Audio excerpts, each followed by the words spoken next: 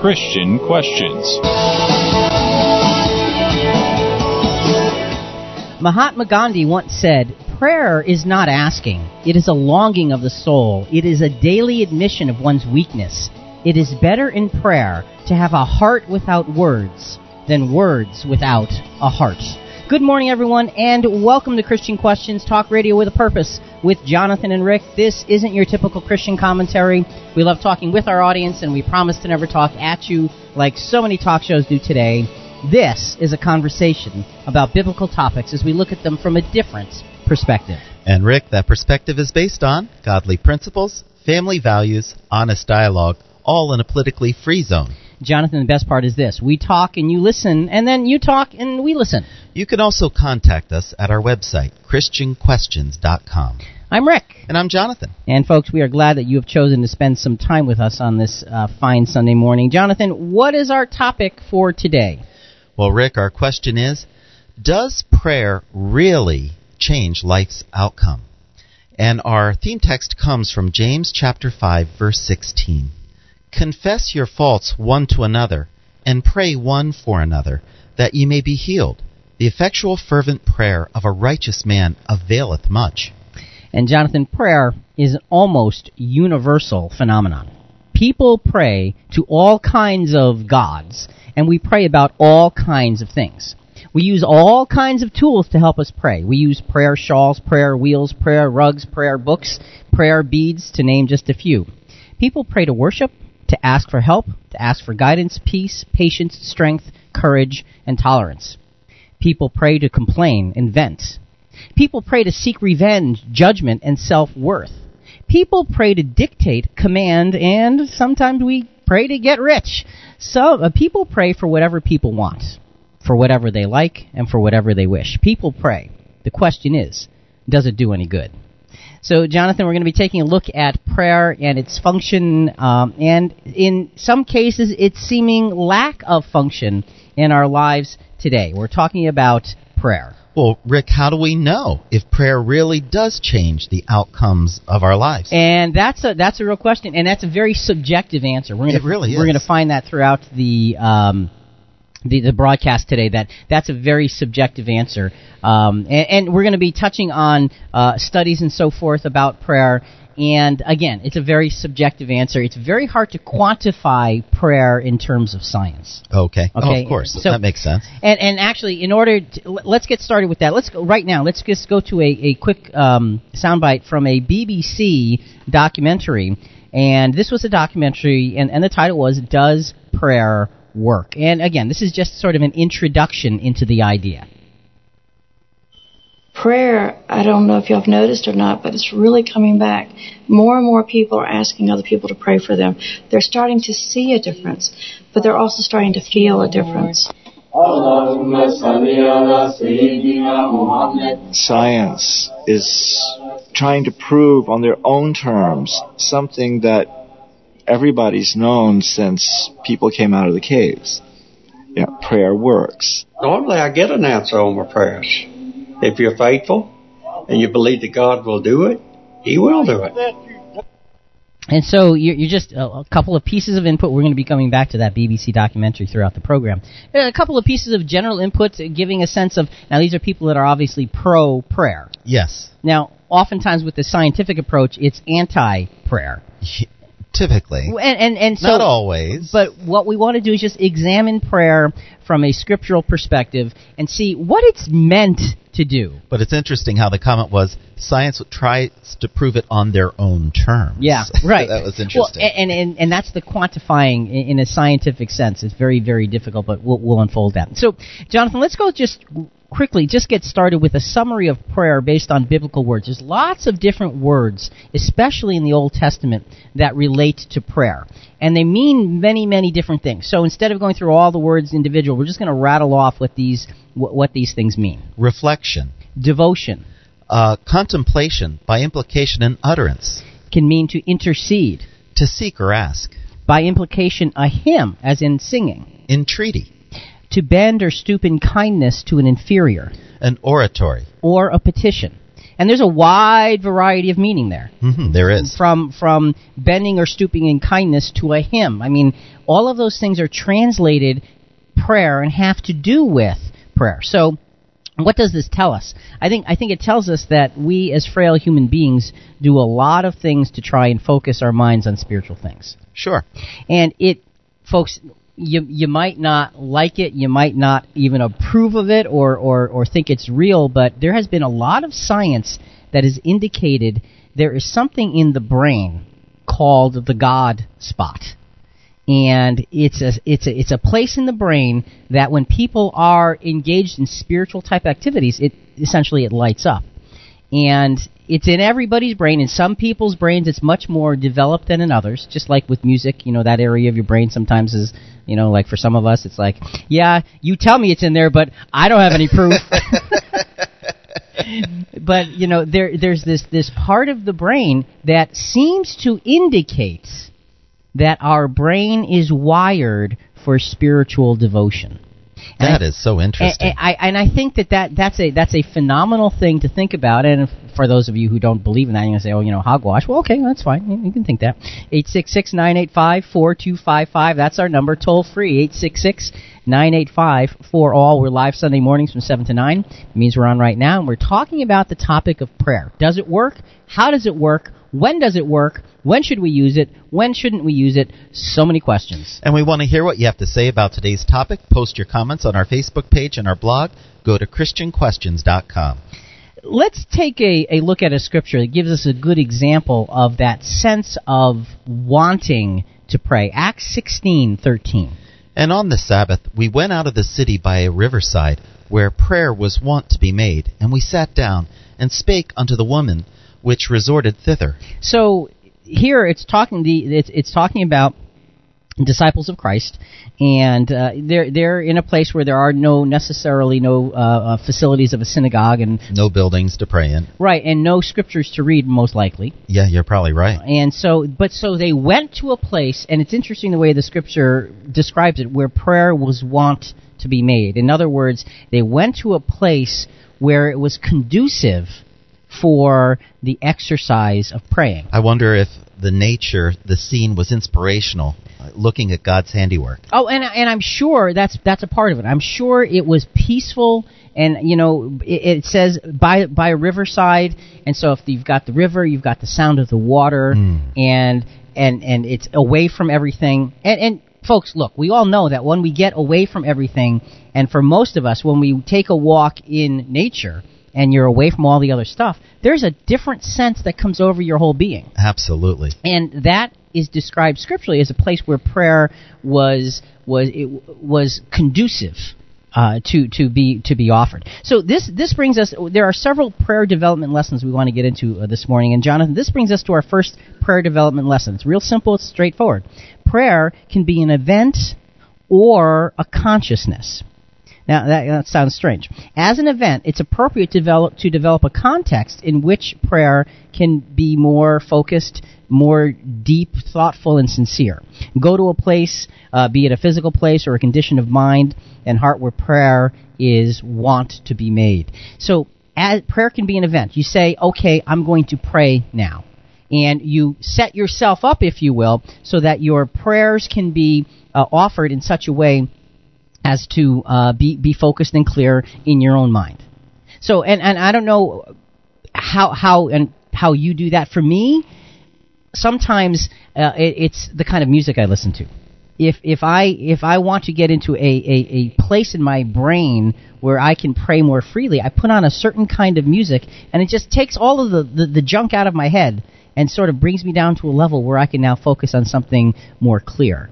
Do you have a place to pray, or is it a state of mind? Or well, often in the morning, it's the couch, looking out the window and seeing the stars when it's dark out. So it's nature. It is nature. Seeing the moon and the Orion's belt. I can see this morning. I saw it was gorgeous, and it just the awe of God's creation just puts me in the right frame of mind. So you went to a place where prayer was wont to be made. Yes, and it helps to get that flow going. So the first development lesson is, yes, it can be an event, but it can also be a consciousness, because one of the scriptures says, pray without ceasing. That's right. And so, it can't be an event, because if it's pray without ceasing, that event can't happen all day. You have to work. You get nothing done. Right. So it can also be a sense of your mind and that continual sort of conversation, if you will. So there's a lot to prayer. And folks, we'd love to hear your thoughts on prayer and how it works, and perhaps how it's worked in your life. Our number is 866-985-4255. Toll free, 866-985-4ALL. We are live Sunday mornings from 7 to 9, and that means we're on right now. And our website, ChristianQuestions.com. And Rick, you mentioned the mind, but the mind touching the heart. That really puts you in center to bring praise, honor, and glory to our Heavenly Father. And I think that's the combination that, as we go through this discussion this morning, this conversation, that is going to come leaping off of the paper, is that prayer comes from our mind in conjunction with our heart, and that's the most effective kind. All heart with no mind is not a complete prayer. All mind with no heart is not a complete prayer. All words and no thought is a bad prayer. And we're going to see prayer is supposed to be transformative in our lives. So our first prayer development lesson is it can be an event or a consciousness. So now let's get on to the next lesson. We'll just get that started here. The context of the theme scripture. Our theme scripture was James 5:16. You read that earlier. And at the beginning, in verse 13, James 5:13, it says, "Is any among you suffering? Then he must pray." And when you hear that, it says suffering, you must be going through bad troubles and really hurting. Yeah, physically, it sounds like. But what does the word for suffering actually mean? It means to undergo hardship. All right. So now that's an important point. How is that word used in the scriptures? Because I think the idea of suffering, it takes on a different meaning than we might just assume. 2 Timothy 2:3 and then 2 Timothy 4:5 are two other places where this word for suffering is used, but it's not translated suffering. "Thou therefore endure hardness as a good soldier of Jesus Christ." So endure hardness as a good soldier. Now, think about it. The context of being a soldier, you don't think of somebody who's suffering. No, you don't. No, you think of somebody who's strong, who's disciplined, right, who's ready for battle. Mm-hmm. And he's saying, so endure hardness, because that's what you're trained for. In other words, you're trained to stand up and fight, and you need to endure the hardness that you're trained to endure. So stand up and be strong. 2 Timothy 4:5 is another scripture where that word for suffering is used, but again, it's translated something a little different. "But watch thou in all things, endure afflictions, do the work of an evangelist, make full proof of thy ministry." So, Jonathan, by these other uses of that particular word, suffering has to do with trials of faith, not illness, but challenge. Like tested as a soldier. Undergoing hardship. In other words, when something or somebody is in a position where they have been trained and ready, now you have to test it. On a manufacturing line. If you're doing your due diligence, you manufacture your product, then you put it through quality control. That's right. You test it to see if it does what it's supposed to. That's what I think this undergoing hardship is. It's not like you've fallen ill. It's not like you're being overwhelmed. It's that now you're being tested for the things that you're supposed to be standing up and doing. This is Christian Questions. I'm Jonathan, here with Rick. Our subject this morning, does prayer really change life's outcomes? Coming up, should cheerfulness and praise be a part of prayer? If so, how much and how often? What if life is hard? That's next.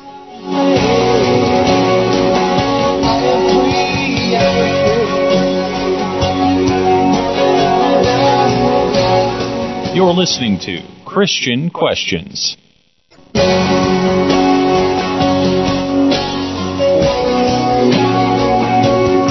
Welcome back. This is Christian Questions. I'm Jonathan, here with Rick. Our subject this morning, does prayer really change life's outcomes? To be a part of our program, call toll-free 866-985-4255. That's 866-985-4ALL. We're live Sunday mornings from 7 to 9. That means we're on right now. And our website, ChristianQuestions.com. So, Jonathan, as we discussed prayer, we were talking during the break, and it's an enormous subject. We're not going to be able to cover all aspects of prayer today, but we wanted to take a look at prayer through the eyes of James teaching us about prayer. That's where we're focusing. We're going to be building off of James chapter 5 because he explains how prayer works in a very unique fashion. And the first thing he explained about it is that he said, "Is anyone among you suffering? Let him pray." But it really means if any among you undergoing hardship. Essentially, is being tested because there's something there to test. Prayer is strength to the strong. That's really what that comes down to. And we're going to develop that in a moment. We're going to give an example of somebody who fits into that category very, very well. But I want to go to another soundbite first. This is not from the BBC documentary. This is just from, this was a discussion, I think it was at a university, if I remember right. And they were talking about prayer in not a very nice way, and talking about the idea of faith. And essentially mocking it. And here, Sam Harris is doing having this discussion on prayer studies and basically how much of a joke they are. So this is not a positive view of Christians and prayer. Let's listen. You could say no scientific study has ruled out the existence of Poseidon, and yet this analogy, which I'm now drawing between Poseidon and the personal Christian God or the Jewish God or the Muslim God, really strikes theists, Christians, Jews, and Muslims as a total non sequitur. What you have on your side are sheer numbers of subscribers, 2 billion Christians, 1.3 billion Muslims. That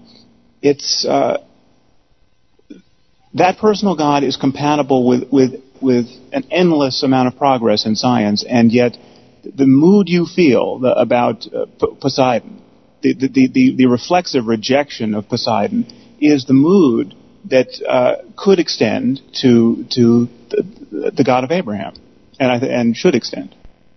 So basically what he's saying, Jonathan, is he's being very philosophical about the idea that, well, these people that believe in God could very well believe in Poseidon. And we all know that Poseidon is a mythological, fictitious creature who was called a god. He was one of 12 gods and blah, blah, blah, blah, blah in Greek mythology. So he's saying that it's the same thing to believe, and I already feel my blood pressure going up. Me too. As I'm as I'm describing it. He's saying it's the same thing to believe in Poseidon as it is to believe in the God of Abraham. And my answer to him is, what are you, nuts? No, it's not. It's not even remotely close. See, the problem that I have with people that make such dramatic comparisons and then laugh as they walk away is they're missing the point that the God of Abraham is the God that was recognized for generations and generations and generations and thousands and thousands and thousands of years. There's a book that has been written over a period of 1,500 to 2,000 years called the Bible that focuses on that God and that has prophecies that God put there that have actually come true. Poseidon has no such thing. It's not even remotely close. So to have faith in the God of Abraham is a much stronger source than to have faith in many of the scientific approaches to life, especially the ones where they try to disprove God. And they say, well, the burden of proof is on you. You have to prove God exists. And my answer to that is, okay, you look at the intricacy of all of nature. Look around. And you tell me that's all by chance. And you do the math. And you tell me how long it would take. And talk to a mathematician about this. And because a mathematician will tell you it's impossible to have the things that have happened in science just by chance. It's mathematically not a feasibility. So there. So no, God and Poseidon, two very, very different things. Let's focus. Jonathan, let's get back to prayer is strength to the strong. And folks, again, if you have a thought, it's 866-985-4255. Toll free, 866-985-4ALL. We're live Sunday mornings from 7 to 9, and that means we're on right now. Christian Questions, a weekly habit that's good for you. Thanks for tuning us in every Sunday morning, live from 7 to 9. Join our conversation any day and time at ChristianQuestions.com.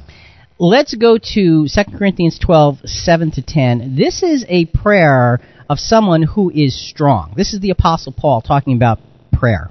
Because of the surpassing greatness of the revelations, for this reason, to keep me from exalting myself, there was given me a thorn in the flesh, a messenger of Satan to torment me, to keep me from exalting myself.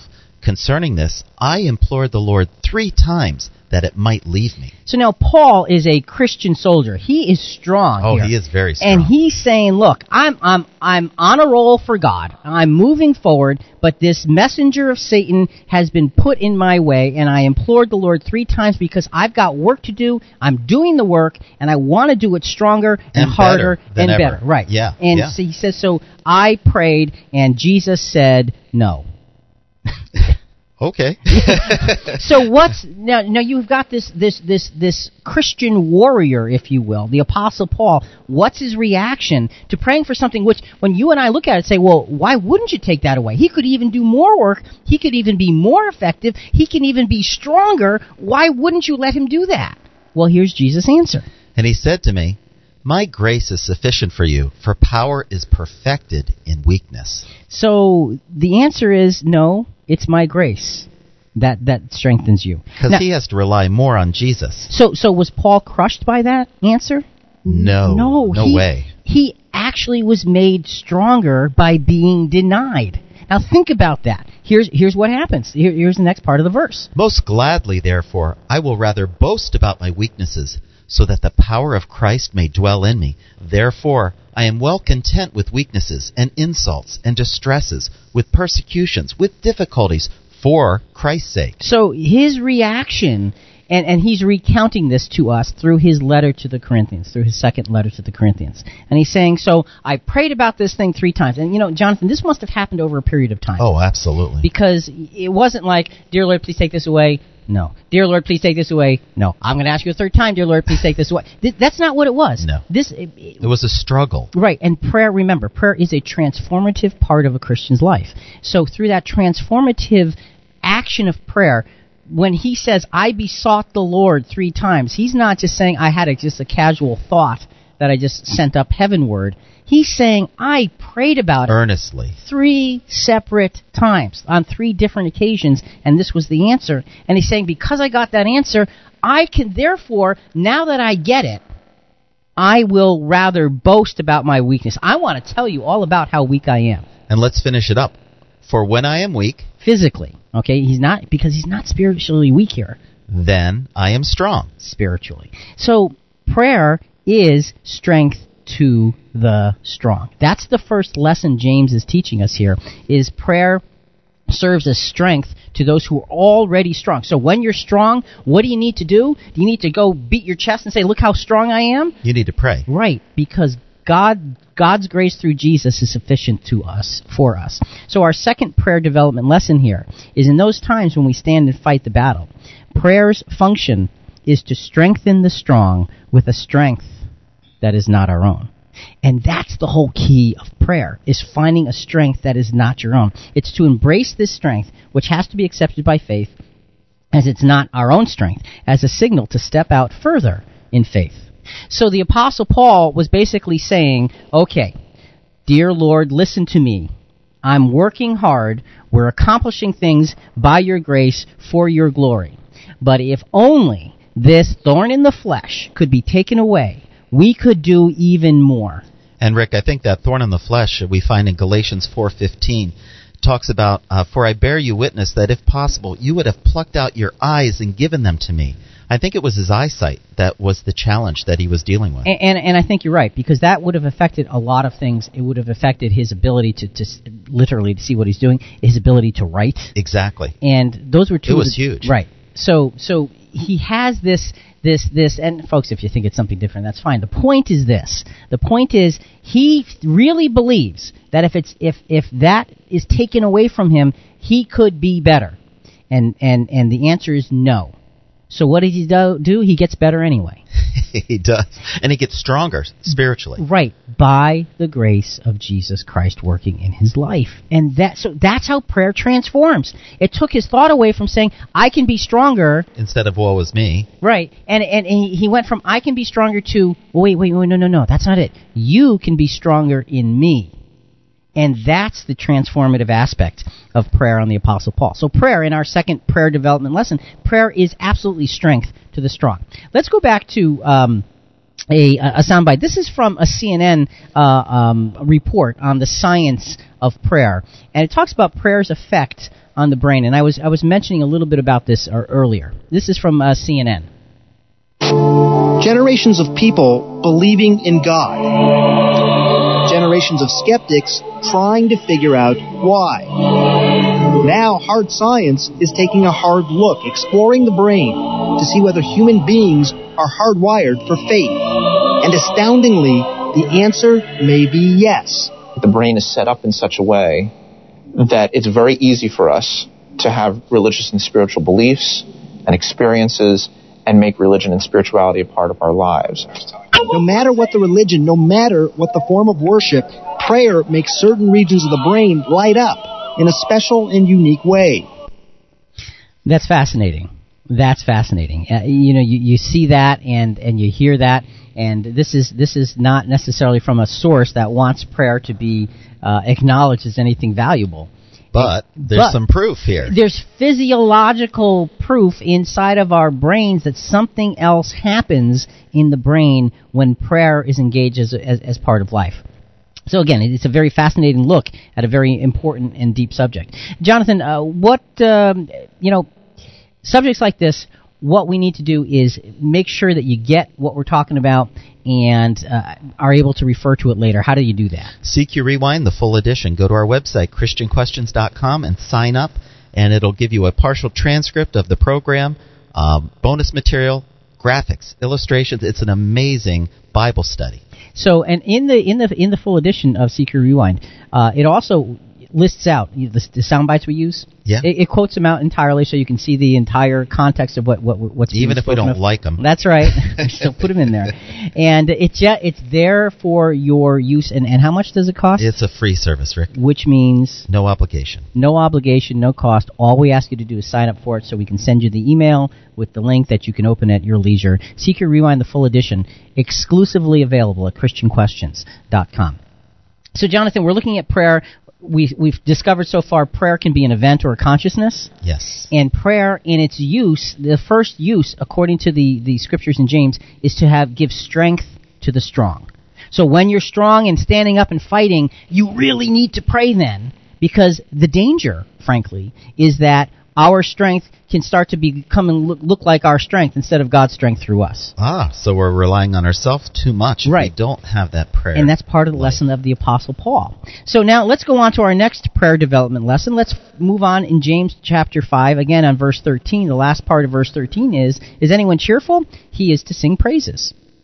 So it seems only fitting that cheerfulness comes after strength to the strong. Because if you're strong and working it and making progress, generally, you're pretty happy, right? You should be. Because, hey, life is this is great. Life is going along, and we all have those times in our lives where things are moving along just fine. Sure. And then that's where praise comes in, because, wow, thank you, Lord, that it is working out. Because thank you, Lord, that you're helping me overcome, and that's where praise comes in. So let's look at Psalm 34, 1-9, because this is a great scripture on praise, and it talks to us about a great cycle of thinking. I will bless the Lord at all times. His praise shall continually be in my mouth. My soul will make its boast in the Lord. The humble will hear it and rejoice. O magnify the Lord with me, and let us exalt his name together. So this scripture starts out saying, I will bless the Lord at all times, because you've got it. And now that part ends with, let us exalt his name together. That means prayer is contagious. Oh, I like that. Okay, well, it gets better. Keep going. I sought the Lord, and he answered me and delivered me from all my fears. They looked to him and were radiant, and their faces will never be ashamed. So now it's I sought the Lord, but the contagiousness says that contagious attitude leads to not only personal transformation, but the transformation of those around us. And this is showing us the power of praise. Go ahead. This poor man cried, and the Lord heard him and saved him out of all his troubles. The angel of the Lord encamps around those who revere him and rescues them. O taste and see that the Lord is good. How blessed is the man who takes refuge in him.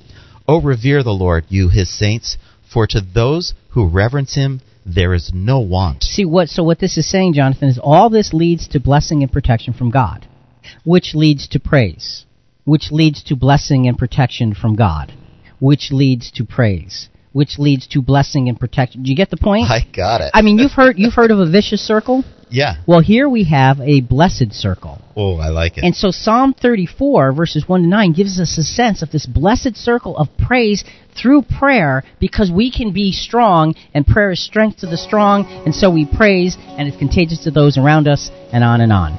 This is Christian Questions. I'm Jonathan here with Rick. Our subject this morning, does prayer really change life's outcomes? Coming up, is it appropriate to pray for healing if we are sick? What if it's spiritual sickness?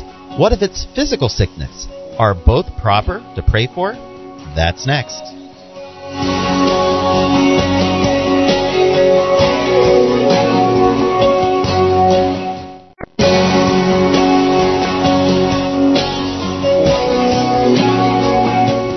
Welcome back.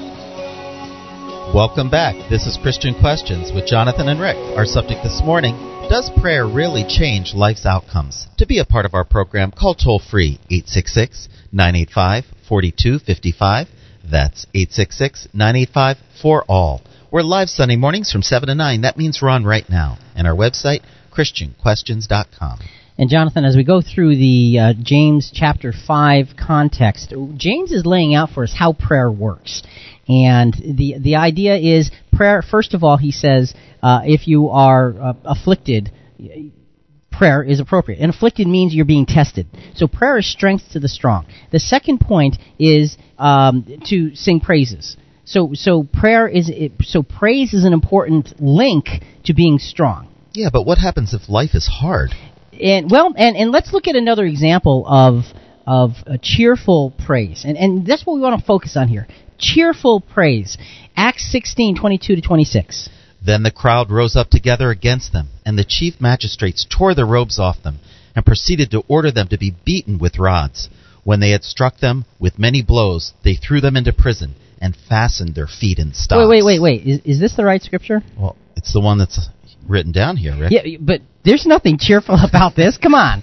They're beaten with rods. They're thrown into prison, and their feet are fastened in stocks. I mean, what is there to have cheerful praise about in this scripture? Well, Rick, let's continue. All right.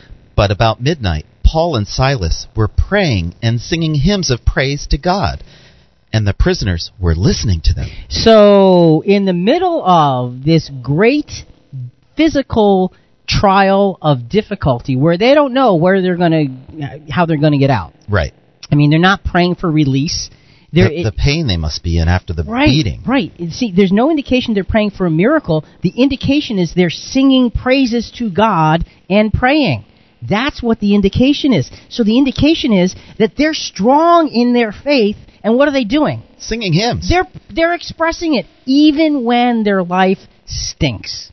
And may be over. Because they don't know the outcome. Right, you're exactly right. And so, now what happens in this particular case? And don't expect this, but what happens here? And suddenly there came a great earthquake, so that the foundations of the prison house were shaken. And immediately all the doors were open, and everyone's chains were unfastened. So they were freed miraculously. But it wasn't that they were praying for freedom, Jonathan. The Scripture says they were praying and singing hymns of praise to God. Wow, what an example. That is what we're talking about cheerful praise. And that is obviously coming from someone or individuals, Paul and Silas, who were strong in the Lord and the power of his might. That's right. They were already strong, and the praise was coming out from them because of the strength in spite of the circumstance. Wow. So the circumstance didn't drive their prayer. No, it didn't. The strength drove their prayer. And their prayer, therefore, was praise. It's an amazing thing. Folks, if you have a thought, it's 866-985-4255. Toll free, 866-985-4ALL. We're live Sunday mornings from 7 to 9, and that means we're on right now. And stay connected to Rick and I at ChristianQuestions.com, no matter the day or time. So what's the process then to develop cheerful praise? And there's a few things, Jonathan, that we've just got to learn. And a couple of scriptures here are going to help to put this in context. How do we develop cheerful praise? Colossians 3, 15 to 17. Let the peace of Christ rule in your hearts. Okay. What is the first word you read? Let the peace of Christ rule in your heart. So we have a choice, don't we? All right. Right. Choose you this day what will rule in your heart. The turmoil of life or the peace of God? You see, it's a choice, and we have to let the peace of God rule in our hearts. Now read verse 16. Let the word of Christ dwell richly within you. Now what's the first word you read? Let. So again, choose ye this day whose words will guide you. The words of the world, the flesh, and the devil, or the words of Christ? You got to choose. You got to use your head. Think. Choose. Let the words of Christ richly dwelling. Now, they can't dwell in you unless you put them there. That's right. But then they can grow within you. So, you've got to study and put the words of Christ within you. And then let's finish the scripture. Teaching and admonishing one another with psalms and hymns and spiritual songs, singing with thankfulness in your hearts to God. Whatever you do in word or deed, do all in the name of the Lord Jesus, giving thanks through him to God the Father. And now, see, Jonathan, this is, we talked about the heart and the mind earlier. Yes. And this scripture ties that. It connects them, Rick, exactly. Beautifully. Act on what you have let into your heart, and act on what you have let into your mind. And that's how prayer really works best. And Rick, this scripture is giving us a formula of how we're to pray. Pray always in the name of Jesus, through his merit, for his faithfulness in paying the ransom price for all mankind. And it's sad, oftentimes, in Christianity in general, you don't hear praying in Jesus' name. Praying through the name of Jesus. Yeah. And the scripture is very clear. Absolutely about clear. Doing things in Jesus' name. And you wonder, well, how come? How could we forget such a thing? Exactly. And if you want to put yourself in the right place to have prayer transform you, we have to approach prayer the right way, and it's through the merit of Jesus that we do that. So our third prayer development lesson, Jonathan, after this lesson, then we'll go to the phones, is this: cheerfulness comes in many forms and as a result of many things, and has to be capitalized upon. And that's the key. Cheerfulness has to be capitalized upon. With those times of cheerfulness and emotional strength, it is imperative to sing praises of prayer, for these experiences come and go in life. So you have to capitalize, and you have to speak out when you have those experiences. The praises we offer serve as a marker of expression of those victories. Without this marker of praise and thanksgiving, it becomes harder to find the positive side of life when things turn around and become a big trial. That's so true. So speak out. Praise forward. Be an example. Show how God has blessed you, both in your prayer life and outwardly to others around you. Well, Rick, let's go to the phones. We have Julius from Connecticut. Good morning, Julius, and welcome to Christian Questions. Gentlemen, good morning. Good morning. It's chilly out there. Yes, it is, but it's warm in here. Thank you for the Bible study. You're welcome. God bless. I appreciate it. I look forward to it. If I may, you have had so many wonderful, faithful callers over the years. Mm-hmm. If I may say hi to Randall, I appreciate that. Okay. Number one, not everyone can go to God in prayer. Okay. John 9:31. I won't read it, but I'll just give you the references. And John 14:6. Only through the Lord Jesus can one go to God for prayer. Number two, is it a request or is it a command? Number three, we must trust God's judgment on the matter. Whatever his reply is, maybe yes, maybe no, whatever. We must trust his judgment, accept his judgment. Hebrews 11:6 and James 4:3. And lastly, you've seen tapestry where people embroider a saying on a cloth or something like that. Yep. One of my all-time favorites is life is fragile. Handle with prayer. Thank you. God bless. Thank you, Julius. Appreciate your call. Bye. And Julius really laid out a little Bible study of his own there on prayer. Not everybody has the privilege of prayer, and that is true. And the scriptures, prayer is a privilege. That's what it is. It's a privilege, and we have to position ourselves to be able to avail ourselves of the privilege. When we pray, are we requesting of God, or are we commanding to God? Ooh, good question. And we have to be careful about that one. Do. And then we have to trust God's judgment. Sometimes God says no. Sometimes God leaves our prayers unanswered. That's right. That's God's judgment on the matter, and we've got to leave it in his hands. Julius, thanks so much for your several thoughts and comments in Scripture. All very, very good. Jonathan, let's touch on very quickly here another soundbite from CNN on the science of prayer. Because remember, it's talking about the brain is affected in the context of praying. Let's just hear a little bit more. Like this, the frontal lobe, right behind the forehead, focuses concentration. The limbic system, deep in the center, triggers feelings of awe and joy. The parietal lobe, at the back of the brain, brings on that feeling of becoming part of something greater than oneself. Dr. Newberg says the faithful see this as confirmation that God has designed us to believe. Now that's fascinating because the act of prayer stimulates those different parts of the brain. That is amazing. And the frontal lobe, which focuses our concentration, the limbic system, and the parietal lobe, all of these things are different parts of the brain, and they are simultaneously activated in the act of prayer. And Jonathan, that's not an accident. That's a design. And again, folks, look, I know that some of you listening... You mean we were created? That's right. We did not evolve from other life forms. We were created in the image of God, and that means with the concept, with the ability to think, to reason, to have dominion, and to praise. And so God designed us to be able to be connected to Him. Now think about that for a second. The actual design is so that we could be connected to Him. Our brain is artistically designed to have that connection. Folks, why don't we avail ourselves of such an amazing connection to such an amazing God? So, amen. All right, so our third prayer development lesson was that praise that we offer serves as a marker of expression of the victories of faith. Prayer is strength to the strong, and praise has to mark that strength. Okay? The victory through Christ. Right. Now let's go on to the next prayer development lesson in James chapter 5, verses 13 to 18. We're going to read verses 14 and 15. Is any among you sick? Then he must call for the elders of the church, and they are to pray over him, anointing him with oil in the name of the Lord. And the prayer offered in faith will restore the one who is sick, and the Lord will raise him up. And if he has committed sins, they will be forgiven him. Now, this is an important part of the Scripture, Jonathan. We're going to introduce it now, but we're going to really develop it in the second hour. And, folks, this is...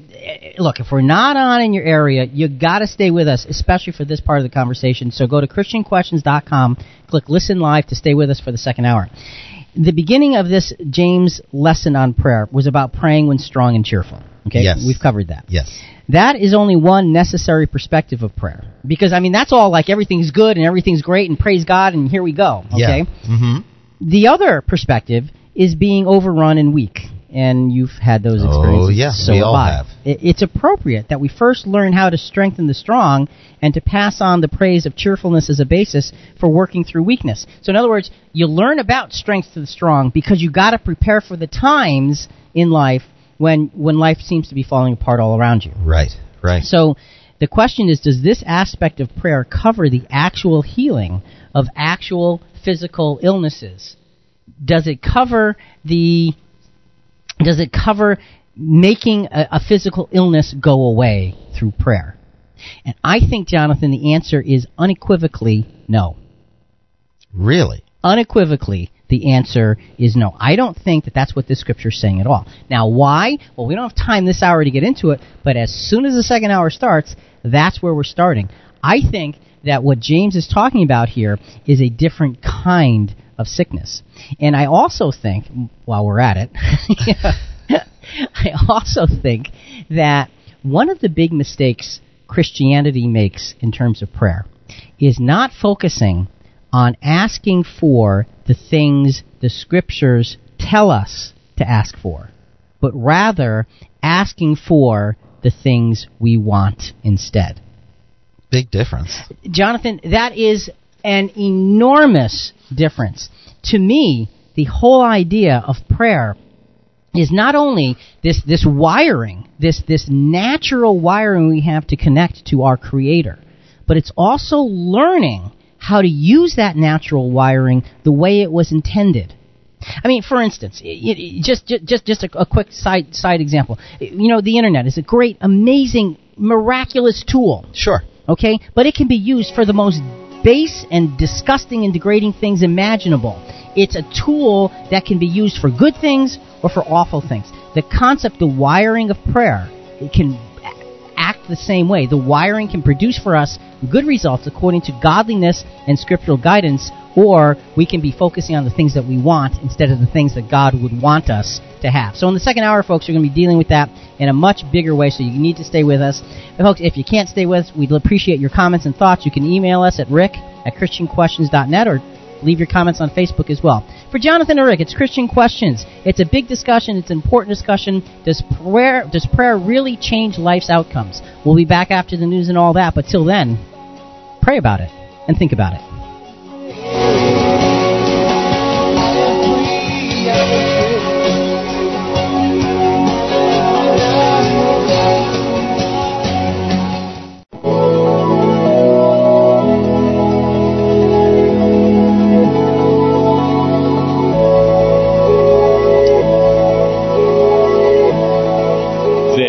Is Christian Questions.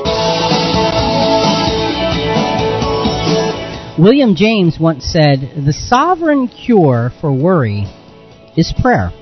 Good morning, everyone, and welcome back to Christian Questions Talk Radio with your breakfast with Jonathan and Rick. This isn't your typical Christian commentary. We love talking with our audience, and we promise to never talk at you like so many talk shows do today. This is a conversation about biblical topics as we look at them from a different perspective. And Jonathan, what's that topic this morning? It's a big subject. No way we can cover it in 2 hours, but we're going to try. And it's a great conversation. Well, Rick, our question is, does prayer really change life's outcomes? And our theme text is found in James chapter 5, verse 16. Confess your faults one to another and pray one for another, that you may be healed. The effectual fervent prayer of a righteous man availeth much. And in the first hour, we were looking at prayer. We're actually looking at prayer through the eyes of James in chapter 5. And he gives a very logical, sequential approach to prayer. The first prayer development lesson was that prayer can be an event or a consciousness. Oftentimes we go to a place to pray. It's an event. It has a beginning, a middle, and an end. Sometimes prayer is a consciousness. It's a continual fellowship with God, if you will, throughout your day or throughout experiences. And Rick, the second prayer development lesson was it is the strengthening to the strong. Right. When you're strong, you need prayer because your strength has to be acknowledged as coming by the grace of God through Jesus. That's right. And not trusting in yourself. Right. So when you're strong and standing and fighting the good fight, you need it more than ever. Right. You're having victories, and those are good. That's when you really need to pray. The third lesson, the third prayer development lesson was what? The praise we offer serve as a marker of expression of those victories. So we need to be cheerful. We need to be thankful and sing praises. And praise is contagious. When we express praise around others, we can draw them into that praise. And because if it's praiseworthy in terms of honoring God, and then they can begin to live that praise. And praise brings strength, which brings praise, which brings strength. It's a wonderful circle. It is, and this is what James is teaching us. And the next prayer development lesson we're actually working on, and it's dealing with being sick. And made a statement at the end of the last hour, which maybe folks might have been a little bit off the wall to you, but we were talking about at the end of the last hour, the scripture in James, it says, "Is any among you sick? Then he must call for the elders of the church to pray over him." And what we're saying is that is not talking about physical illness. That's right. That's what we said. So now, why would we say such a thing? Because that's what it sure seems to say. Is anyone sick? Then let the elders pray over him that he may be healed. I mean, come on, sick and healed. Well, how could you possibly say it's not physical illness? And so we want to get into that aspect of this conversation right now. And folks, obviously, this may be a different perspective than some of you might have. We'd love to hear your thoughts. We'd love to hear your experiences with prayer. How has prayer changed your life? 866-985-4255. Toll free, 866-985-4ALL. We are live Sunday mornings from 7 to 9, and that means we're on right now. And our website, ChristianQuestions.com. Let's get into this point about prayer and sick, and what does that mean? First of all, the word for sick means what? To be feeble in any sense. Okay. And just that word, before we go into any scripture and any explanation, that word is used to depict physical illness in the scriptures as well as spiritual weakness in the scriptures. Now, those are two different things. They are definitely different. Physical illness, you have a malady, and spiritual weakness. In the epistles, that word for sick that you talked about is most often used as spiritual weakness. Not physical. Right. Not all the time, but most often. All right. Remember when we were talking the first hour about the Apostle Paul? Mm-hmm. And what he said in 2 Corinthians 12:10? Yes. For when I am weak, then I am strong. Okay, weak. That was feeble. That's the same word. Same word for sick. So he didn't have a sickness. There was a weakness there. Romans 14:1 and 2. Receive one who is weak in the faith, but not to disputes over doubtful things. For one believes he may eat all things, but he who is weak eats only vegetables. Okay, so now that's not a knock on vegetarians, incidentally. This was talking about eating meat that had previously been offered to idols. That's right. And for some, they just couldn't manage to do that. Others said, look, it doesn't mean anything. Right. And but the point is, receive one who is weak. That's the same word for sick in James chapter 5. Okay? Okay. So it's weak in the faith. So it's spiritual weakness. It's showing you a spiritual weakness, a spiritual immaturity, if you will. Okay. And he's saying, for one who believes he can eat all things, okay, that's fine. But one who is weak eats only vegetables, and one who is spiritually lacking. That's what it's talking about in Romans. And so you have a scriptural precedent that clearly says this can be absolutely focused on spiritual life, not physical life. All right? Now, it's interesting because there's two separate words used for sick in the James 5 scripture. That's the first word. Okay. Before we get to the second word, let's go back to that BBC documentary that was done. It was called Does Prayer Work? And it's asking a very important question that we have a lot to say about. Let's listen. Is it possible for one human being to affect the health of another merely by praying? All over the world, millions of people believe that prayer can heal the sick. Jesus Christ, we pray for others who are experiencing illness. Are they right? And we pray for their health. There's nothing they could do that would convince me that prayer works. There are just too many completely implausible elements to it. The idea that if you receive prayers, you'll get better much more quickly, that's absurd. Okay, so you have what they were saying. Millions of people who believe that prayer for someone who is sick is going to help them to get better or heal them. And then you have those who say, that's absurd. So it's like there's no middle ground here. Either you believe it will help or you don't. And there's a big difference between those two perspectives. There is. So we're going to weigh in on that as we go, okay, as we go. Folks, we'd like to hear your thoughts on that, though. 866-985-4255, toll free, 866-985-4ALL. Again, we are live Sunday mornings from 7 to 9, and that means we're on right now. Out of the dark ages and into the light of today, join us 24/7 at ChristianQuestions.com. The second word for sick in this scripture, Jonathan, is an entirely different word. What does it mean? It means to toil, to tire. All right, to toil or to tire, to get tired. Mm-hmm. It's used in Hebrews 12:3. For consider him that endured such contradiction of sinners against himself, lest ye be wearied and faint in your minds. So it's talking about not being physically weary, but being spiritually exhausted. Yes, it is. And fainting in your minds. So, you consider Jesus, who endured all that he did, to strengthen your spiritual mind against that weariness, against that sickness. So the James text really has nothing to do with physical illness at all. It has everything to do with spiritual illness. Yes, it does. And so you say, okay, well, good. What good is that? Well, wait. If someone is sick, if they're spiritually strong, they can rely on God's strength and grace to get them through their illness. And God's strength and grace is not necessarily going to take away their illness. No.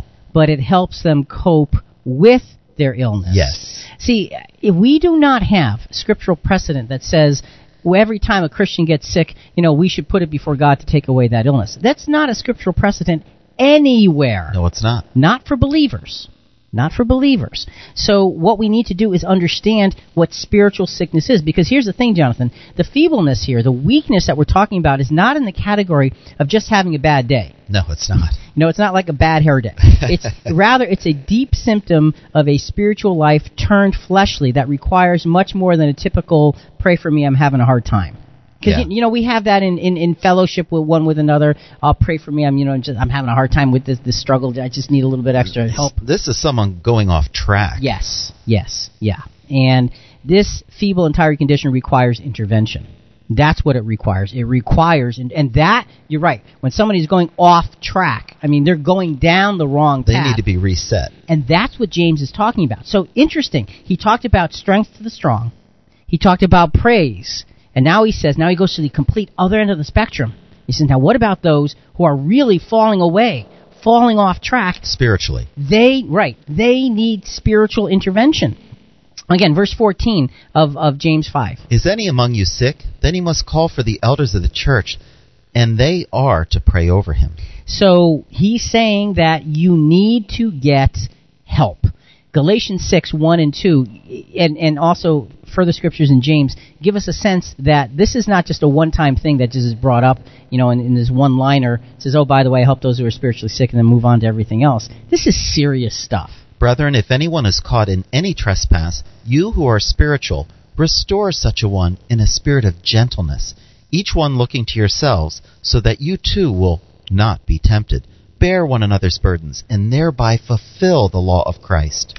So this is talking about someone being caught in a trespass, and that's pretty serious. It is. And and we know it's serious because it says, you who are spiritual, restore such a one, and be careful for yourself so you don't fall off track.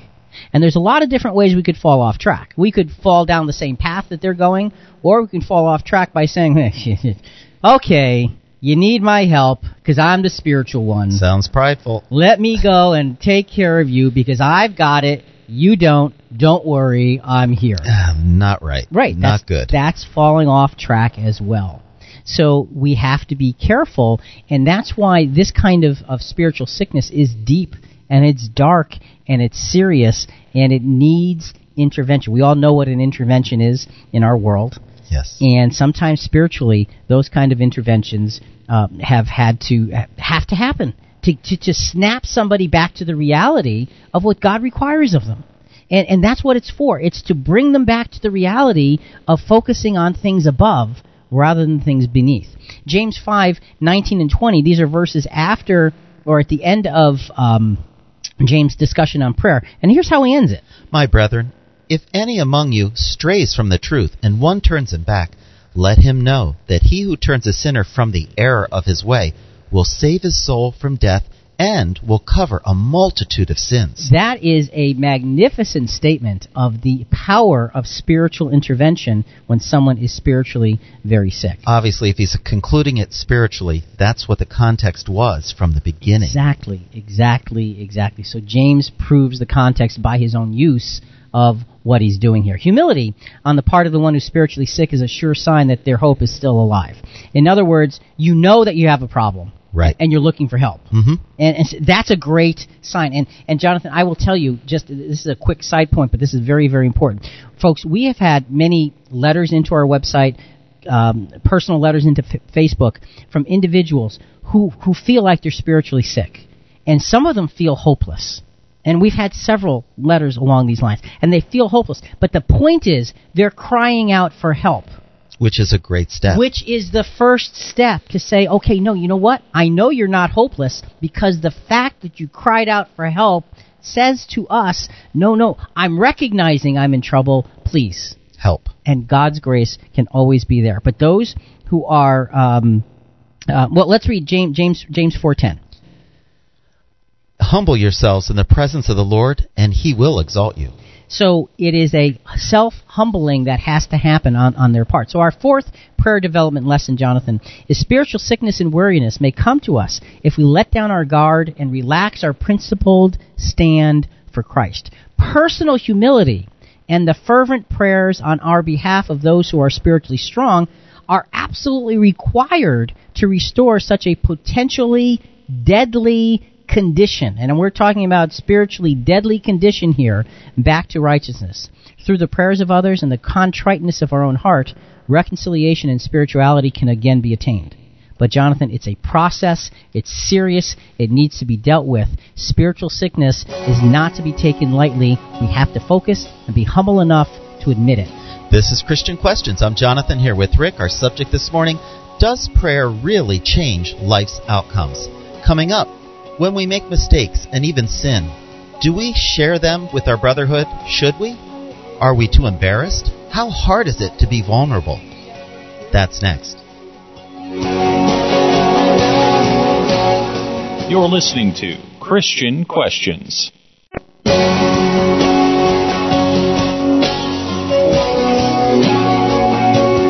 Welcome back. This is Christian Questions. I'm Jonathan here with Rick. Our subject this morning, does prayer really change life's outcomes? To be a part of our program, call toll-free 866-985-4255. That's 866-985-4ALL. We're live Sunday mornings from 7 to 9. That means we're on right now on our website, ChristianQuestions.com. And don't forget to go to CQ Rewind, the full edition, and sign up at ChristianQuestions.com. It is a tool that we have that's available. It's free of charge. It's a free service with no obligation that enables you to get the information we've talked about and in a printed format with graphics and illustrations. And you always call it's like a Bible study. It really in is. itself. Yes, absolutely. CQ Rewind, the full edition. Only at ChristianQuestions.com. You need to sign up. It's easy. It's easy to opt out if you don't want it. But I'll tell you, folks, the people who get it love it. Let's try it. Okay, so our last lesson on prayer, Jonathan, was that spiritual sickness and weariness needs spiritual intervention. Rick, it's a reality check for us as Christians. Because Christianity, in this life, we are on trial. This is a life and death situation. It is. We've got to do the right things and be humble about it. Look, when we make a mistake, that's one of the hardest things sometimes, is to be humble, but that's the secret to getting ourselves back in order. Jonathan, let's do this. Let's go to the phones first, and then we're going to go back to that BBC documentary. All right, well, we have Randall from Connecticut. Good morning, Randall, and welcome to Christian Questions. Good morning. Happy Sunday, guys. To you, too.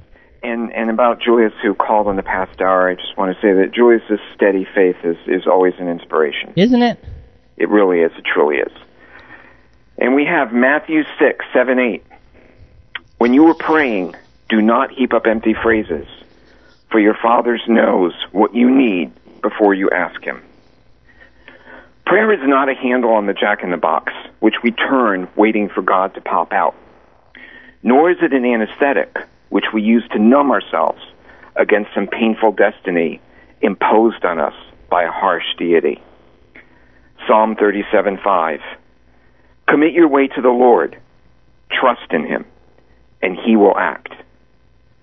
Prayer, rather, is a spirit, a talking to a loved one, a turning the imagination towards God.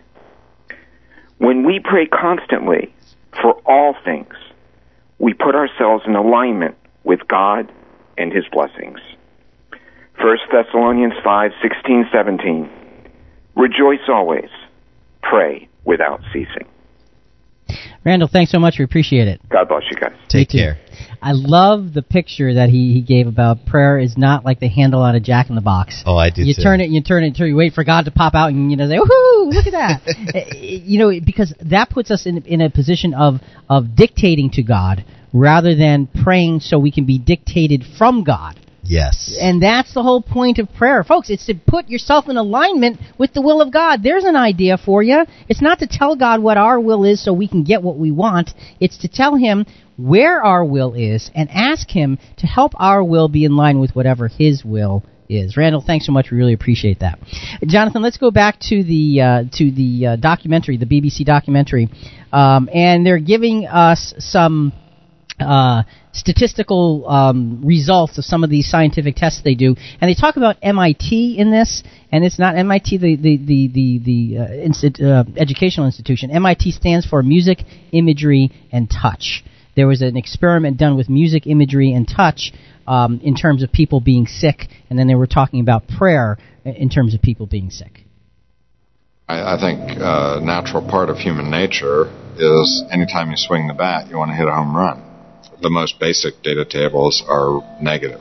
There is no difference when you see table after table that don't show any difference, well, gee, are we going to learn anything? But as the meeting progressed, certain anomalies, little blips in the data, began to attract their attention.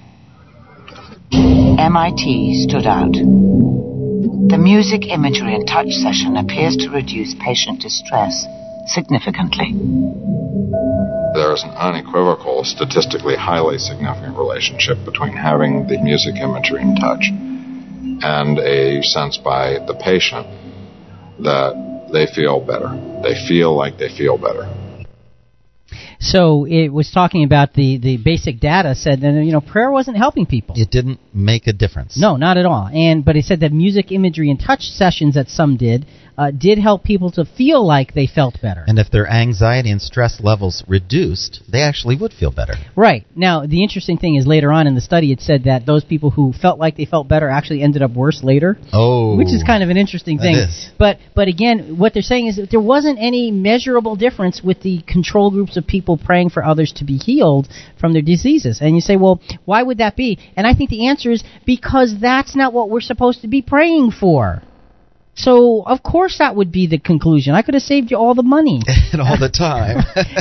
And I think, Jonathan, it's so critically important when we talk about prayer, because prayer is something that can be available, anybody can choose to pray, let's put it that way. True, but the point is helping those get through their illnesses and difficulties spiritually strong. Right. That's our goal. That's what prayer is built around. And James 5, again, is teaching us that. Remember, it just taught us about the need for intervention when somebody's way off track spiritually. Then James shifts focus again in James 5:16. Therefore, confess your sins to one another and pray for one another so that you may be healed. And again, it's talking about healing. You say, aha! But it's talking about confessing your sins. Spiritual. Right. And healing. Being healed from those sins. So now that we've seen the power of humility and prayer in the most dire spiritual circumstances, last segment we were talking about that, James here in 5:16 provides us with another application of prayer, and this is mutual prayer and fellowship. And this is the kind, Jonathan, that we're probably one of the more familiar kinds to most Christians. Sure. Okay? This application of prayer becomes far more powerful once we realize that prayer can strengthen the strong, as James started out with, expand the cheer of the cheerful, and save the spiritually sick. Those are the three previous lessons in the book of James here on prayer. This application of prayer covers the rest of our life's experiences. So for all of the other things that are going on, there should be a communication, a willingness to confess our faults one to another. And one way we do that at our Bible study is through testimony meetings, so that people are aware of what you're going through, what your struggles are, where you've fallen short, so that they can pray specifically on those areas that you need help in. And folks, look, have you ever been in an experience where you have felt that the prayers of others have helped you out? I mean, that's one of those questions. Give us a call at 866-985-4255, toll free 866-985-4ALL. We are live Sunday mornings from 7 to 9, and that means we're on right now. And our website, ChristianQuestions.com. And Rick, this is saying we should be vulnerable. Open up to our brethren. And that's not an easy thing. It's not. Because nobody wants to be shown as having weakness. Exactly. We don't want to be, we don't want people looking at our flaws and saying, It takes humility. Well, John, if you don't know my flaws, let me enlighten you so you know all about them. Wait a minute, Rick. I wrote them all down. I've got a huge, in fact, it's a book. Wow. Okay, you heard it here first. You want to know all about my flaws? Ask Jonathan. The point is to be willing to be vulnerable one to another, and there's that creates a free flowing experience because it's a two-way street. It is, because none of us is without difficulty and sin. And look, sin. Weakness. Sure. You know what sin means? Sin means to miss the mark. Everyone has. So we all Everyone commit does. sin. John 13:12-15. So when he washed their feet and had taken their garments and reclined at the table again, he said to them, "Do you know what I have done to you? You call me teacher and Lord, and you are right, for so I am. If I then, the Lord and the teacher, washed your feet, you also ought to wash one another's feet. For I gave you an example that you also should do as I did to you. So Jesus is living the example of humble service to his followers. Now this is interesting because they are not on the same par as he is. No, they're not. Okay, they're not like equals to him. They are below him. They were his disciples. He was the teacher. And yet he still humbled himself to the lowest position of all of them. A servant. And washed their feet. And he said, his message is, serve one another as I have served you. So now let's go a little further in Jesus' example of how he serves those who were following him. This is Luke 22:32. But I have prayed for you that your faith may not fail, and you, when once you have turned again, strengthen your brothers. Now who's he talking to? He's talking to Peter before Peter denies him. Right. He prays in advance because he knows what's coming. Right. Our Lord. Peter doesn't. Right. But I guarantee you Peter remembered these words after and did strengthen the brethren. And exactly right. So Jesus prayed. Now, see, it's interesting. What did Jesus pray for Peter? Did he say that, dear God, I'm asking you to make it so Peter does not deny me? He doesn't say that here. He says, I pray that your faith may not fail. That's right. Did his faith go off track? Yes. Yes, but did it entirely fail? No. Because Peter came back. That's right. See, there's a difference. There's a difference. The failure that is permanent is when our faith goes off track and then we never come back. That's right. Peter did fail, but his faith did not utterly fail. And we're so thankful for examples of failure because when we see ourselves, we're like, well, look how forgiving and merciful God is to help keep them on track when they make mistakes. He'll do the same for us. So Jesus is teaching us to serve one another and to pray for one another. And in John chapter 17, Jesus does that. You know, he prays for all of his followers. Oh, yes. Not only those that were with him, but all of us down through the age. Wow, is that awesome? And again, it's the power of prayer. And it's putting the prayer out so that we can reflect on it and draw strength from the prayer. And it's part of the whole fellowship aspect that we're talking about here. So, therefore, confess your sins to one another, like you said, be vulnerable and pray for one another so that you may be healed. We can heal one another from spiritual faultiness. Sure. By sharing it one with another. That's what happens here. 2 Thessalonians 3:1. Finally, brethren, pray for us that the word of the Lord will spread rapidly and be glorified, just as it did also with you. So what is the apostle asking for prayers for? That the gospel will be spread. Yeah, nothing selfish. Right. That's the meaning of prayer. It's not about me. It's about the will of God. We are merely members of a body. Praying a prayer and honesty toward the other members can only contribute to and upbuild the body. And that's what our job is. It's not about me. Look, folks, prayer is not in place so we can get wealthy. Oh, no, it's not. Christianity is not here so you can have a lot of money. Christianity is not here so your life can be secure. Christianity is not here so you can be physically healed. It is here so we can walk in the footsteps of Christ, because Jesus didn't have any of those things we just talked about. You're right. We are to walk in his footsteps and to contribute to the body of Christ to do what the head, Jesus, tells us to. 1 Corinthians 12, 18 through 26. But now God has placed the members, each one of them, in the body, just as he desired. If they were all one member, where would the body be? But now there are many members, but one body. And again, Jonathan, as we read the scripture, I want to go back to the James 5:16. Confess your sins to one another and pray for one another so that you may be healed. It's talking about the body working together. And those members of the body which we deem less honorable, on these we bestow more abundant honor, and our less presentable members become much more presentable. So what that means is that those who may not be out in front, if you will, those who may not be able to be, let's be blunt here, sitting behind a microphone with the privilege of talking about the gospel, he's saying, who's more important? The ones that are out in front or the other ones that are less honorable, the ones that don't get the attention? The other ones. That's right. It's saying that the body of Christ is the great equalizer, that all have the ability to contribute to the upbuilding of one another. And that's what James is saying. Pray for one another. But you can't really pray for somebody unless you know about them. And you can't know about them unless they tell you about them. And they're not going to tell you about them until you tell them about you. I like I mean, that. see, it's contagious. It absolutely, positively is. Let's finish up that verse. But God has so composed the body, giving more abundant honor to that member which lacked, so that there may be no division in the body, but that the members may have the same care for one another. And if one member suffers, all members suffer with it. If one member is honored, all members rejoice with it. So, again, there is the lesson that James gives us of prayer, one for another, and then the practical application of the body of Christ all working together.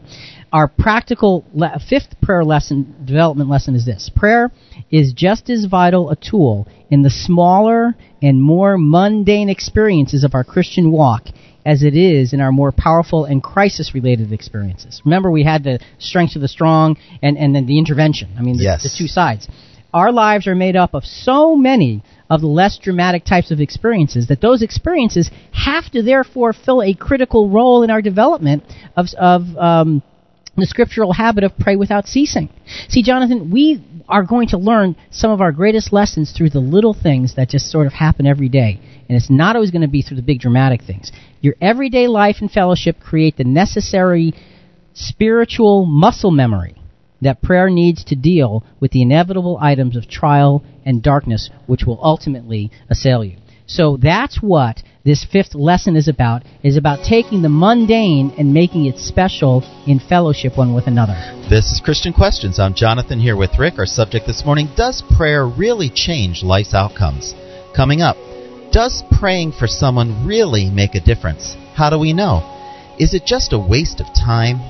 Have you ever felt the prayers of your brethren? That's next.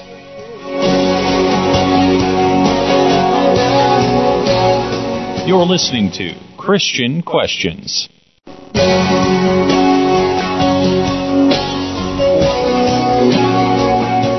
Welcome back. This is Christian Questions. I'm Jonathan here with Rick. Our subject this morning, does prayer really change life's outcomes? To be a part of our program, call toll-free 866-985-4255. That's 866-985-4ALL. We're live Sunday mornings from 7 to 9. That means we're on right now. And our website, ChristianQuestions.com. And Jonathan, we are going through a study, if you will, on prayer according to the book of James chapter 5, and he really lays out prayer in a magnificent way. Let's go to the conclusion of this lesson from James 5:13 to 18. Let's touch on the second half of verse 16. The effective prayer of a righteous man can accomplish much. Now, this is the beginning of the conclusion of the prayer lesson in James. No matter what the circumstance, if we're strong, cheerful, spiritually ill, or learning day by day, and those are all the circumstances that he just went through. That's right. Prayer can be, in all of those circumstances, the most powerful resource in our fighting the good fight of faith. That's the way it's supposed to be. That's the lesson of James. It is a powerful resource, and Randall touched on focusing yourself on the will of God, and how important it is that our prayers be focused in aligned with the will of God. And James is giving us the alignment. Yes, here. he is, in every aspect of life. Let's read that same verse, James 5:16, the second half, from the Rotherham translation, because it says some things that I think that are pretty cool. Much availeth the supplication of a righteous man when it is energized. And I love the thought of when a righteous man supplicates, puts something continually before God, it brings a result, great result, when it's energized. So when it's not an empty repetition of words. And folks, look, if you have prayers that you pray over and over and over and over and over again, I would really suggest that you rethink that. Because that's not a prayer from the heart or the mind. It's a prayer by rote. And it is the energizing of our prayers that can accomplish many things. And sometimes, Jonathan, it's easy to fall into habits like that. Oh, it is. Where we end up praying things, and just use the same words and the same phrases and on and on and on. And, yeah, it's true. Sometimes we've read them in a book, sometimes we've been taught them, sometimes we make them up. But the point is, the effectual, fervent prayer is what accomplishes much, not a rote example. Let's finish up James 5 and go to verses 17 and 18. Now, here's an example that James gives of prayer that accomplishes something. Elijah was a man with a nature like ours, and he prayed earnestly that it would not rain. And it did not rain on the earth for 3 years and 6 months. Then he prayed again, and the sky poured rain, and the earth produced its fruit. So James goes to Elijah and says, look at him. He prayed earnestly that it would not rain, and it didn't rain for 3.5 years. And he's saying, and then he prayed again, and it did rain. Now look, Elijah wasn't controlling that. He was tapping into the will of God. Yes, Elijah was the servant of God, doing what he was supposed to be doing. With energized prayer. Elijah was an energized man. I'm telling you. And so that's a great example of prayer energized. Now, another example, we won't read the scripture because I think we're going to run out of time here. But in Acts 12, 5-7, Peter's in prison. And it says prayer was being made fervently by the brotherhood on his behalf. That's right. And what happened? An angel miraculously released him from the prison. So we have based on the prayer. Right.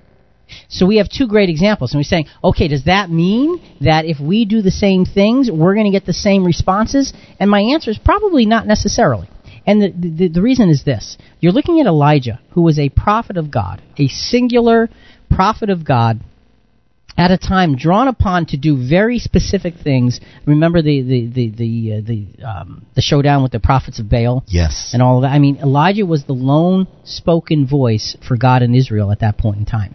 The apostle. So the prayers that he offered and the things that God did with him were unique to the circumstance. Apostle Peter was just that, an apostle. An apostle, that's right. How many of those were there? Only 12. And are there any now? No. All right. So the responses they got and the things they did were different. They were given extraordinary power of the Spirit that is no longer available today. So their circumstances were different. Our responses of prayer are going to be not nearly as dramatic, though they can be life-saving and life-changing. And we have to realize who we are as members of the body of Christ and what we are to expect from prayer. And I'm reminded of Jesus in his own prayer to the Father in the garden. He asks that this cup be removed from him. That's right. But what does he say after that? Nevertheless, not my will, but thy will be done. That's the way we need to pray. We never dictate, but we listen. Prayer, while we're speaking, the whole point is to be able to listen. That's right. Because you can speak all you want to God, but if you don't listen for an answer, his answer, in his way, in his time, then your prayer has been useless. So our sixth prayer development lesson is this, Jonathan. The prayer of a follower of Christ, in any aspect, under any circumstance of life, is a necessary ingredient to fight the good fight. The energized and active prayer of a willing, humble, and at work new creation of God. Because remember it says, we're old things are passed away, we have become a new creation. Yes. Okay, that's in 1 Corinthians 5:17, I think. The at-work new creature is a necessary ingredient to becoming more than an overcomer. To offer prayer is one thing. To be offered up in prayer is another. Oh, yes. And I think that's what James is telling us. He's saying, look, in every aspect of your lives, everywhere you go, everywhere you turn, everything you do, if you are strong, what do you really need to do? Pray. If you are cheerful, what do you need to do? Pray. Okay. If you have fallen off the path and you need deep help, what needs to happen on your behalf? Prayer. If in your daily experiences you're just having struggles and trials, what do you need to do? Pray. And if you are focused on doing the will of God, then those prayers, all of those prayers, all those circumstances mentioned, which really do cover all aspects of our lives. They do. Says that those prayers can avail much. See, there is the miracle. Can you measure this with science? I don't think so. I really don't, because to me, the basic core principle of prayer is finding the will of God in your life so you can follow it, and finding the peace of God in your life so you can be blessed by it. Those are the core principles. How do you measure that scientifically? You can't. I don't think that you can, and so I think that we just got to focus on the principle of being offered up in prayer. Now, what do we mean by that? Let's go to one more example as we wrap up this program, Jonathan, and that is the example of Habakkuk, another Old Testament prophet. Habakkuk chapter 1, verse 2. How long, O Lord, will I call for help, and you will not hear? I cry out to you, violence, yet you do not save. So Habakkuk is crying to the Lord, look around, will you please take a look? Help! Yeah.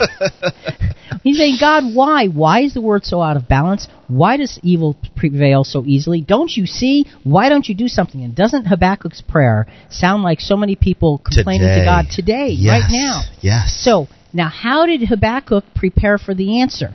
Did he cower in a corner afraid of the world? Because he sure sounded like he was afraid. No, here's what he did. Habakkuk chapter 2, verses 1 to 3.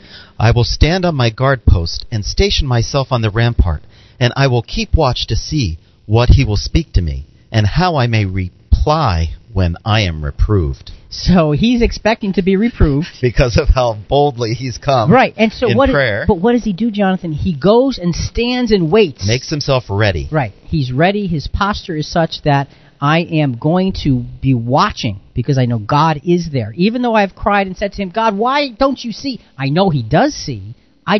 So what Habakkuk was saying in his prayer is, God, I don't understand. Yes, yes. And he's expressing it by saying, why don't you see? He's really saying, I don't see what you're seeing and how you're seeing it. Help me understand because I'm really, really floundering here. So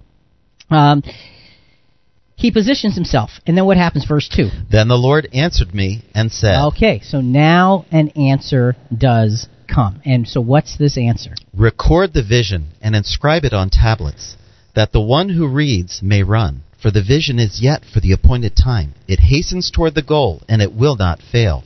Though it tarries, wait for it. For it will certainly come. It will not delay. So the answer, Jonathan, is really simple. The answer is the vision is not lost, nor is it late.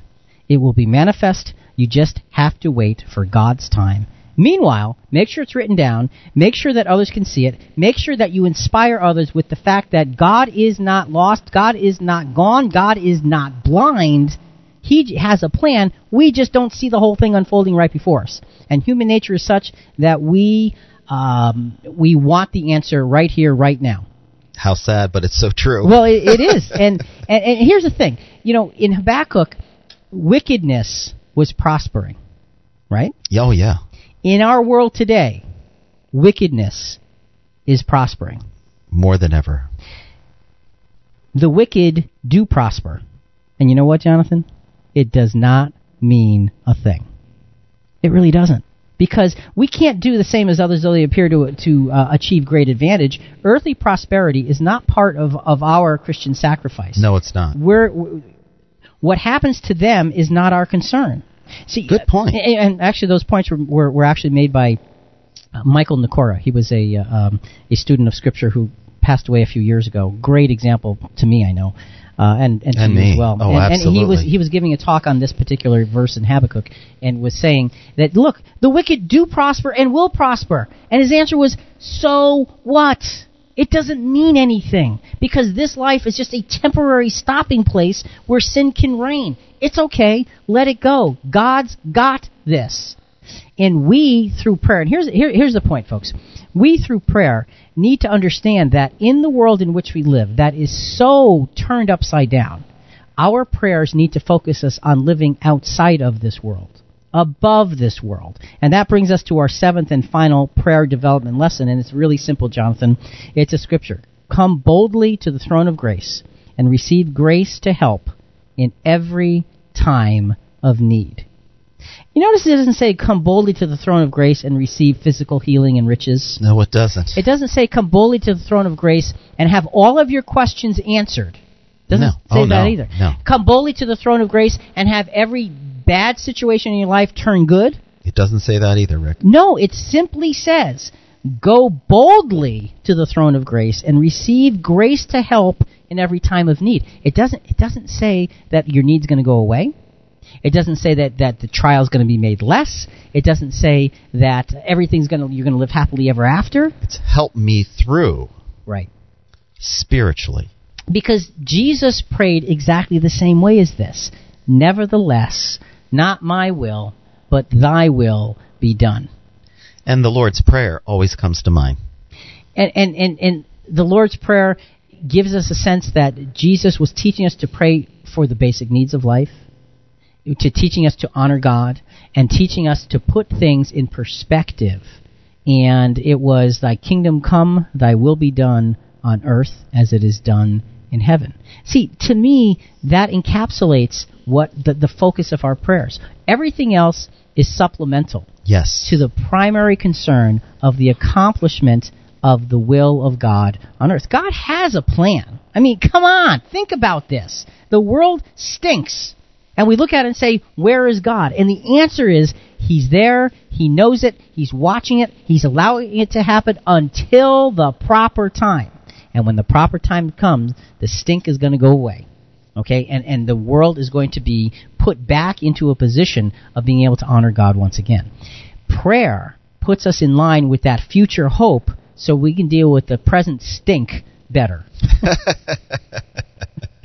That's what it does. And again, so what is prayer? Prayer is strength to the strong. Prayer is praise to the cheerful. It's healing to the fallen. It's daily encouragement as we go through our daily lives. And if we put all of those aspects of prayer together, the effectual, the engaged prayer of those who are following after Christ can avail much. Only if we are focusing on the will of God, the way that God wants it, so that our lives can become more like Christ. That's the point. It's not to get. Prayer is to give. Make sure that we are being offered up in prayer rather than simply offering up prayers. For Jonathan and Rick and Christian Questions, we hope you've enjoyed being with us today. We certainly have enjoyed being with you.